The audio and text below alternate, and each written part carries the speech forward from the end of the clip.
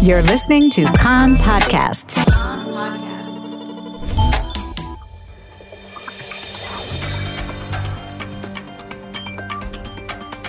You are listening to the English language news of Kan, the Israeli Public Broadcasting Corporation.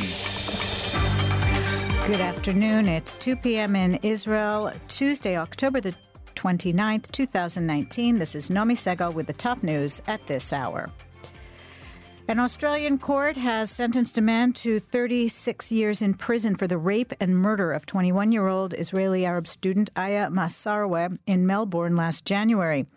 The judge ruled that Cody Herman, now 21, must remain behind bars for at least 30 years. Massaraweh of Baka al-Gharbia was a university exchange student in Melbourne. She was on her way home from a night out with friends and was brutally attacked by Herman as she got off a train in a Melbourne suburb. Earlier this month, Herman's lawyers told the court he had no explanation for the crime and could not remember the hours before the attack. Aya's father, Saeed Massaraweh, said after the verdict that the punishment does not heal the deep pain. Aya loved life, loved to help. She did not care about religion, nationality, or race. She loved all people, he said. That is how I want to remember her. The Security Cabinet is convening at the Prime Minister's office in Jerusalem today for security briefings. Deputy Defense Minister Avi Dichter was taking part, though he's not a member of the forum. A Kan reporter says the discussions are expected to address, among other things, foreign investment in Israel, a euphemism for Chinese investment in Israel. A knowledgeable source told Kan News that the Security Cabinet members were expected to vote on a proposal of the National Security Council to set up an oversight mechanism for the investments, as first reported by The Marker this morning. The U.S. administration has in the past pressed for the creation of such a framework, and Israel seeks to reach understandings on the matter. Coalition talks. The Blue and White negotiating team held separate meetings this morning with representatives from the Democratic Union and the Labour Gesher parties. Meanwhile, Blue and White Knesset member Avi Nissenkorn has ruled out a possible split in his party over internal disagreement regarding the option of forming a minority government with outside backing from the joint list. He told Kan Radio that there are a number of views within the party, but every proposal that is adopted will apply to all. He stressed that Blue and White has a clear preference for a unity government, but other options are being examined if it is impossible to form such a coalition. Party leader Benny Gantz, who has been meeting with leaders of the political parties, is scheduled to hold talks on Thursday with the Joint List party head, Ayman Odeh.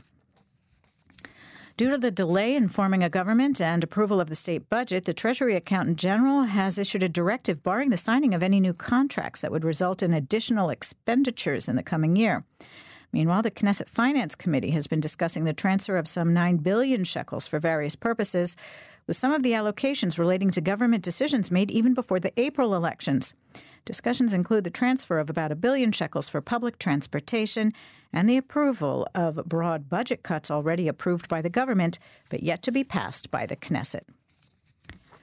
Police overnight arrested 15 suspects involved in a network that brought women to Israel for prostitution purposes. According to the allegations, over the course of several years, the women were brought to Israel and forced to work as prostitutes in hotels and private homes.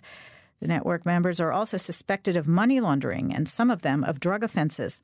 The network was headed by a 41-year-old Givatayim resident who worked together with his wife. IDF forces have mapped out the home in Jenin of a member of a terrorist cell that carried out a shooting attack nearly 2 years ago in which Rabbi Raziel Shevach was killed. The house was demolished a few months after the attack, but the security establishment received information that it was being rebuilt. The Palestinian Authority has agreed to allow the import of calves from Israel to Palestinian merchants, resolving a crisis in the matter. The Palestinian Agriculture Ministry is to form an exceptions committee that will approve existing permits of Palestinian merchants to import the calves from Israel and will consider new requests. The understanding on the livestock was reached in a meeting yesterday between Israeli and Palestinian representatives.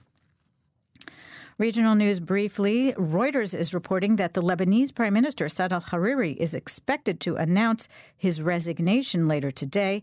This comes against the backdrop of ongoing protests in Lebanon over the economic situation. And back home, major Brazilian soccer legends will face some of Israel's most revered players in a friendly match at the Sami Ofer Stadium in Haifa tonight. The 2019 Shalom Game is aimed at promoting coexistence. The weather outlook, local rain in the north and in the center with possible isolated thunderstorms, mostly along the coast. Seasonal temperatures tomorrow and Thursday. Friday cooler with a chance of local rain in the north and center. The maximum temperatures in the main centers, Jerusalem 20, Tel Aviv 24, Haifa 23, Beersheba 25, and in Eilat going up to 29 degrees Celsius. That's the news from Kan Reka, the Israeli Public Broadcasting Corporation. Join us at 8 p.m. Israel time for our one-hour news program. You can tune in at 101.3 FM, the Kan website, Spotify, and the Kan English Facebook page.